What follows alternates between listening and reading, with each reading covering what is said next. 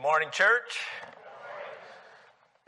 It's good as always to be in the house of the Lord, worshiping together for all that Jesus has done for us. As Larry said, my father's here, and our daughter and her son-in-law are here, Stephen and Becca. So it kind of was the surprise this weekend. Everybody came on the same weekend, so a little family reunion has broken out that we maybe didn't expect or plan for. So we are glad to have them here visiting this weekend.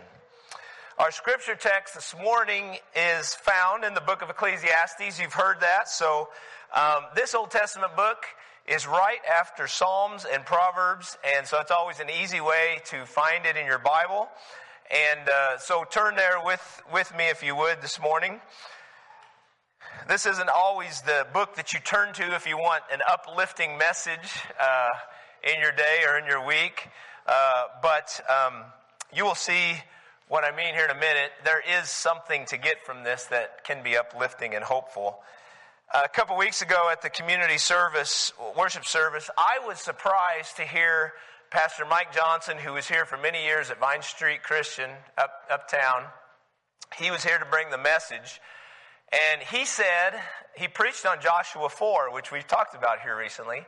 And he said in all of his years of preaching, which would be probably 40 or 50 years, he had never preached on that passage of the 12 stones from Joshua 4. I was just kind of shocked by that.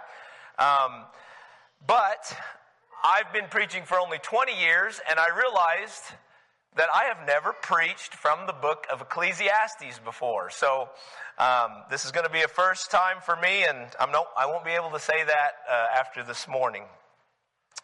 This book, like the book of Proverbs, was written by King Solomon, as Nancy was saying to the children. And he was trying to lead future generations on a reflective journey on what matters in life and what doesn't matter in life.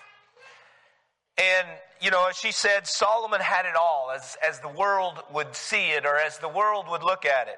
He had tremendous intellect. He had power. He had wealth and all of those things beyond belief.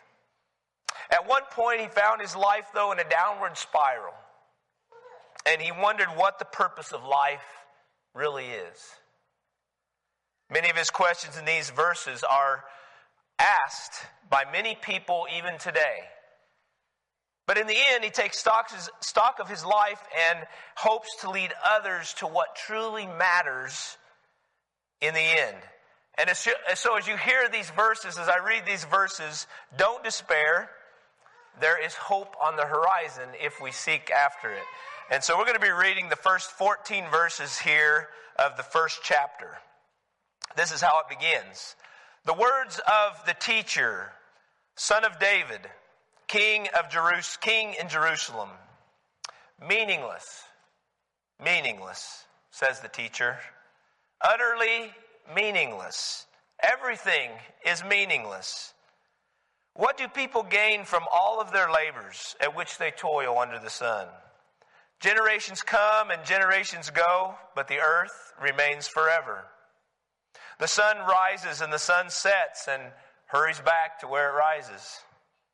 The wind blows to the south and turns to the north, and round it goes, ever returning on its course. All streams flow into the sea, and yet the sea is never full. To the place the streams come from, there they return again. All things are wearisome, more than one can say. The eye never has enough of seeing, nor the ear its fill of hearing. What has been will be again. What has been done will be done again.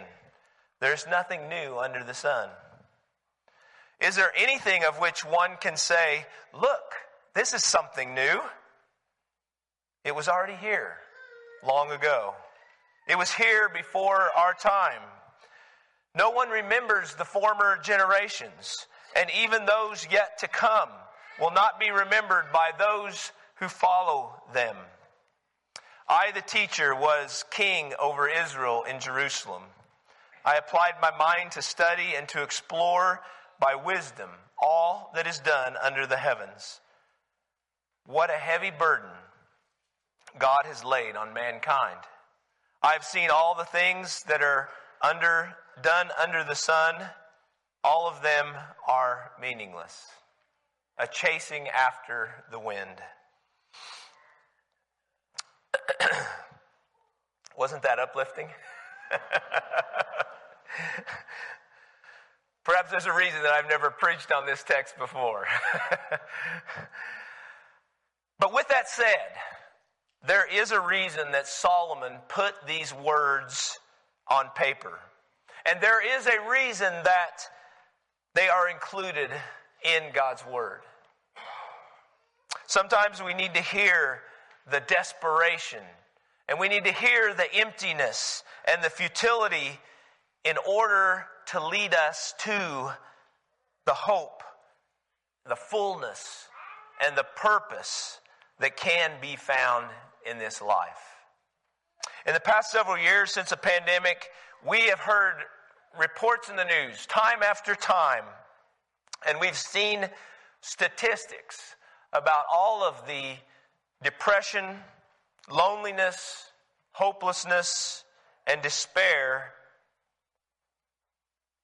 that are really at an all-time high in both our country and even around the world. And that would lead us to believe that many people are asking some of these questions or coming to some of these conclusions that Solomon is sharing here. And so, might there be a connection to what we hear in those news reports and in those statistics in relation to things like lower church attendance, people who are leaving the faith, and what many are calling a post-Christian world that we are now living in? It seems that the answer would be yes. There is some kind of connection that can be made in all of that. And that's why Solomon is sharing this despair. I mean, Solomon doesn't end here in this first chapter, and we're going to get to that before the end of the message today. There is hope. There is purpose. There is meaning in this life, but it's not found in the many places and the many things that people are trying to find it. The first thing we noticed in these verses is that there is a search for meaning in what seems to be a meaningless world. Have any of you ever chased the wind before? I mean, sure, we've all been embarrassed those times when the wind blows a piece of paper that you really need across the yard and you're chasing it across the yard trying to catch up to it, and you're worried about all your neighbors laughing at you out their window. Or maybe as a kid you chased a kite. Some years ago they made a movie that was called Twister, and that was about people who were chasing the wind, chasing tornadoes. That would be chasing the wind at 200 to 300 miles per hour, maybe. I'm not sure Solomon knew about tornadoes because I don't think they had tornadoes or have tornadoes in the Middle East or in Israel. He mentions it here in verse 14, but he also uses that phrase several more times in the chapters that follow. He doesn't define what it means, but we know. We know what chasing the wind means. We know that it is a fruitless endeavor because you'll never catch it. You will never contain it, and you'll never really even see it, right? Well, the quote that we're most familiar with in this first chapter, though, comes from verse 2. You've probably heard it before. Everything is meaningless, or as the King James Version refers to it, all is vanity. Now, this word has been translated many ways. Your Bible, depending on what translation you use, might say futile, might say empty, it could say pointless, could say momentary, or, of course, it could say meaningless, like the NIV says, which I read from this morning. The Hebrew word there literally means breath, or vapor.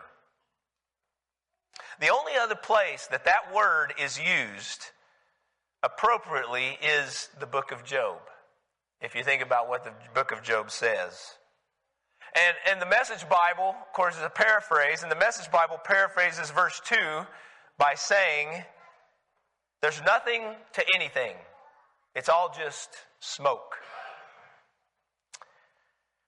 Now, if we turn to the New Testament, James picks up on this when he asks a rhetorical question. And he says, what is your life? He says, you're a mist that appears for just a little while, and then it vanishes. James and Solomon there weren't denying any purpose or any meaning in human life. They were rather saying that life is, or can be, very empty and fleeting and brief, and none of it really matters unless God is in it. And there's the key. How many people are chasing after purpose and meaning in life, but they are chasing after all of the wrong things? And in chasing after all of those wrong things, they are turning their back on the one thing that is really the answer. Apparently, it was a human dilemma 3,000 years ago in Solomon's time, and today many people still struggle with that same dilemma. For many people, life is simply the pursuit of pleasure, which ends with one big letdown after another. As Mick Jagger and the Rolling Stones sang some years ago, I can't get no satisfaction. Apart from God, nothing will satisfy. Jesus said that gaining the whole world means nothing if God isn't a part of our lives. To quote another popular song from the past, without God, all we are is dust in the wind. What group sang that? Kansas. The group Kansas. The endless pursuit of wealth, pleasure, power, adventure, and even knowledge almost always leaves you empty in the end. And that was Solomon's dilemma. Is that a dilemma for you in your life these days? I mean, do you sometimes feel like verse 2 here? This is all meaningless. If so, perhaps the encouragement shared in the book of Proverbs as well as the end of this book of Ecclesiastes can help you to see how to avoid this emptiness. And I hope that you will also take time to read the book of Proverbs, because it is a book that you can soak in a lot of wisdom in just 31 chapters. And it just has a lot of short nuggets of great wisdom, of great ideas of how to live a character-filled life, and also guidance on how to find purpose and meaning in this life. But here in this book of Ecclesiastes, which is right after it, it's almost like Solomon wanted to drive his readers to despair, and then to God as the answer to that despair. I mean, that's exactly what he is doing here. In the verses that we heard earlier in chapter 12, the last chapter of this book, Dory actually read them when she was up here. Solomon says this, now all of it's been heard, and here is the conclusion of the matter. Fear God. In other words, honor Him, follow God, be looking to God. That's what fear means there. And keep His commandments. For this, he says, is the duty of all mankind. Back in 2002, the year 2002, Pastor Rick Warren wrote a book that became one of the best-selling Christian books of all time. Anybody know the title of that? Purpose-Driven Life. You are correct. And on the cover of that book, he posed a question. The question was, what on earth am I here for? The reason that book became so popular is that so many people are asking that question. They want to know what in this life brings meaning, what brings purpose, what brings hope, what brings joy. And day one of that book, I hadn't pulled it out for years until this week, and I pulled it out, and day one of that book says, it all starts with God. And here's what the first paragraph says. It's not about you. The purpose of your life is far greater than your own personal fulfillment, your peace of mind, or even your happiness. It's far greater than your family, your career, or even the wildest dreams and ambitions. If you want to know why you were placed on this planet, you must begin with God. You were born by His purpose and for His purpose. So it took Rick Warren a paragraph to say there what Solomon was basically saying in one verse. It's not about us. It's about God. Now, it's no secret that life can be very tough and very difficult at times. I mean, these verses are very forthright in that proclamation. But how can we find joy in the midst of the toil and the uncertainties that life throws at us? In verse 3 of chapter 1, Solomon ponders. He says, what do people gain for all of their hard work under the sun? I've heard many people ask a similar question. What's the point of all this that we're doing? What's the point? In a life lived without God, without Jesus, and without the power of the Holy Spirit, there's not much. If you live by the motto of life is short, and so I'm just going to live it up, and I'm not going to worry about God and others or eternity, you're really going to be disappointed and feel like life is meaningless and feel like it's empty. It's like when you buy a new car or something like that, The newness is exciting, but give it a week or two, and it's just going to be another car that gets you from here to there. The excitement of things can only last so long. And Solomon, as we've heard, Solomon could afford anything, anything he desired.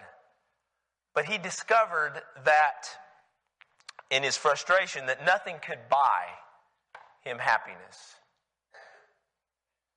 And we see that often in the life of actors or rock stars, athletes, and others who are rich and famous. God will give us good things, and God will give us pleasures to enjoy in this life, but we need to appreciate those things as a gift and not make them a god. Solomon, he never said no to himself. He gave in to every impulse that was devoted to the pursuit of happiness, and he discovered that it was only just like chasing after the wind. It reminds me of a Rich Mullins song from many years ago. He sang, "Everybody I know says they need just one thing, but what they really mean is they need just one thing more." Those are some awesome lyrics. Even to this day, I think about that one line so often. We think we need more, but then we get more. We want something else. And what he's singing there in the chorus, in that song, he actually gets to the point where he says the Lord is his one thing. And that's all he needs to find joy and meaning in this life. You see, someone can be materially rich and yet be spiritually bankrupt.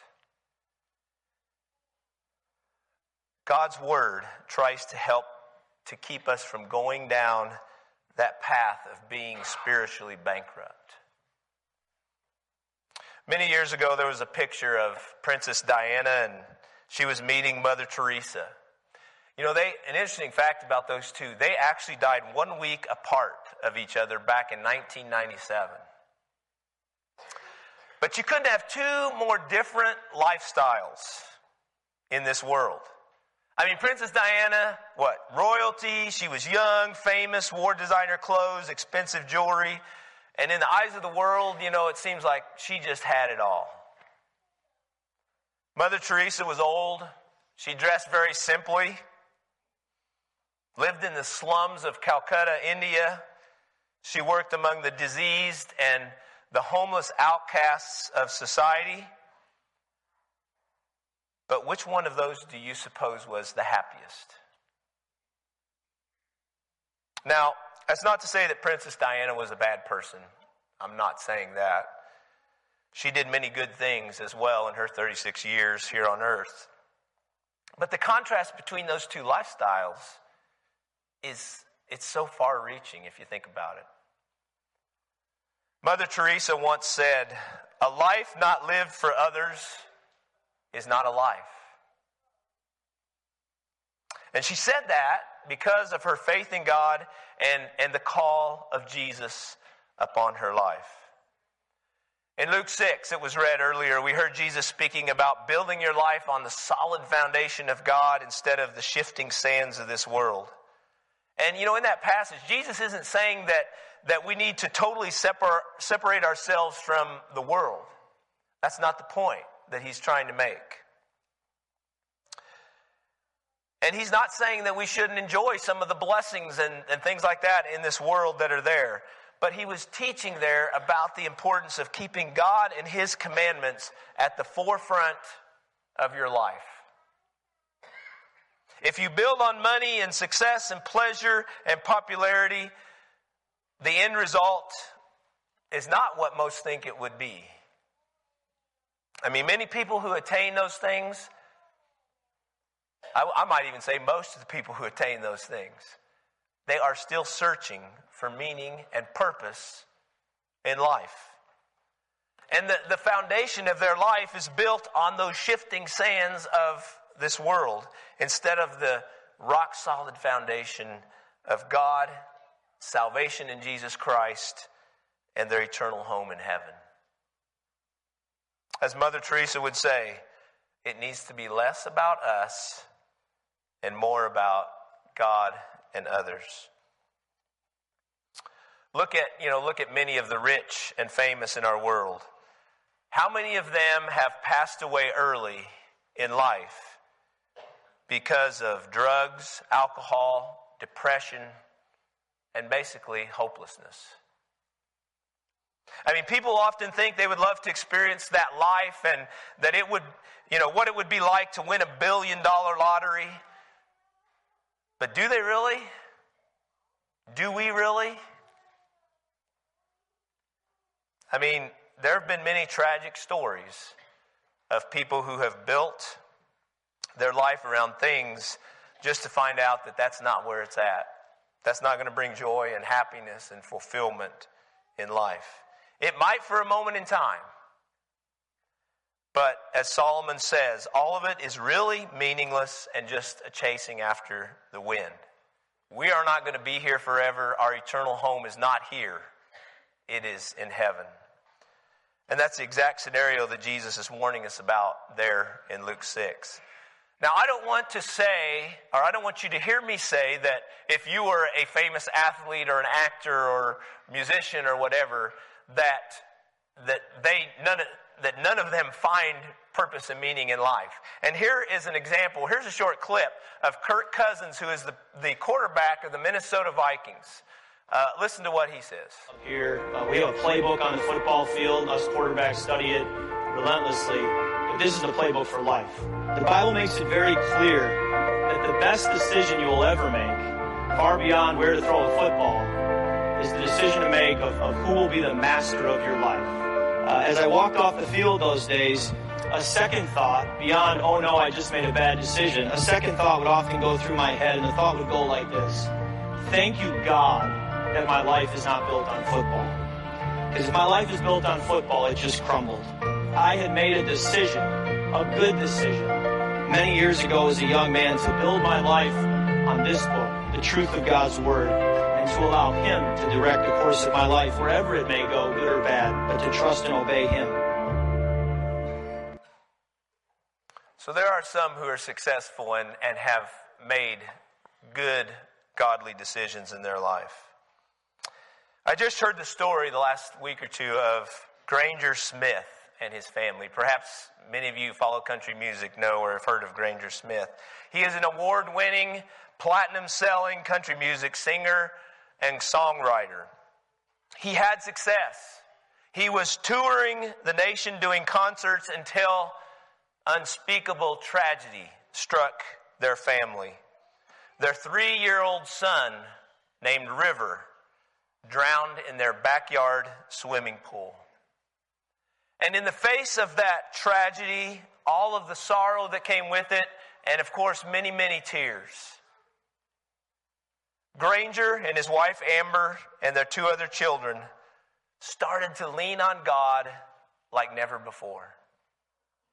God began to work in their lives and show them His purpose for their future. Granger is now actually moving on from country music and starting to preach and share the good news of Jesus around the country instead. I think he just did one last tour, kind of his farewell country music tour. But his family has just poured themselves into their church. They have, Granger studies his Bible every morning as he drinks his coffee. And he actually has started work on a seminary degree now. He's also written a book about their journey, if you're interested in reading it. It's titled, Like a River, Finding Faith and Strength to Move Forward After Heartache. This is what he said about his new purpose in life. There are too many hurting people, too many lost people, and too many people without a Savior in Jesus. The reality of that burden is too great, and the stakes are too high for me to continue at a distance from the lines of history's great spiritual battle.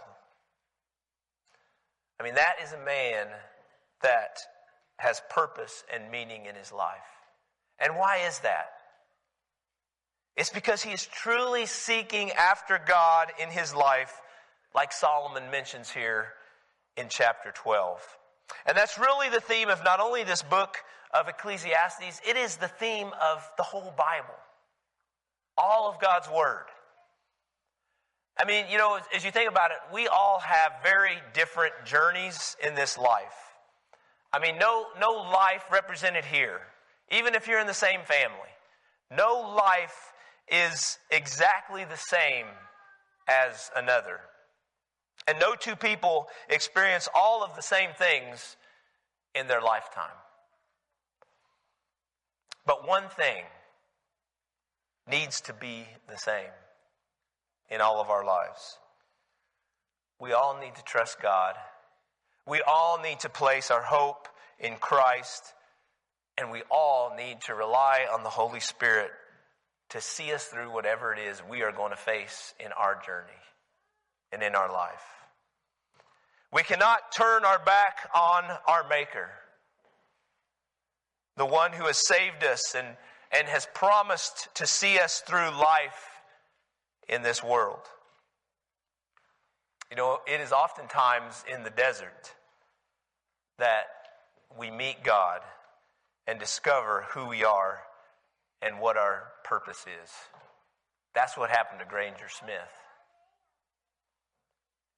As Phil Wickham sings in one of his new releases, new songs, he says, "How could I ever walk away from the one who saved my life?"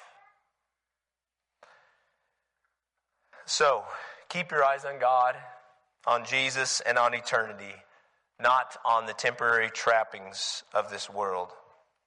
You can chase the wind, you can try to find that pot at the end of the rainbow, or you cannot. Instead, you can trust God, you can find your hope in Christ, you can seek His purpose and His meaning for your life. There is a light in the dark places of this world, but it is found in Jesus Christ and in His love and grace for all of humanity. If we want to chase the wind, a better idea would be to chase the winds of the Holy Spirit that we read about and hear about in Acts 2 during Pentecost. God made His presence known, and then God made His presence known in their life after making it known in the world.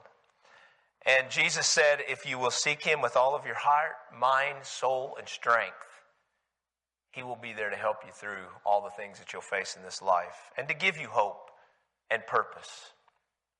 I'm going to end this morning with the words of Jesus during His Sermon on the Mount in Matthew 6. And I hope that this will be the aim of all of our lives.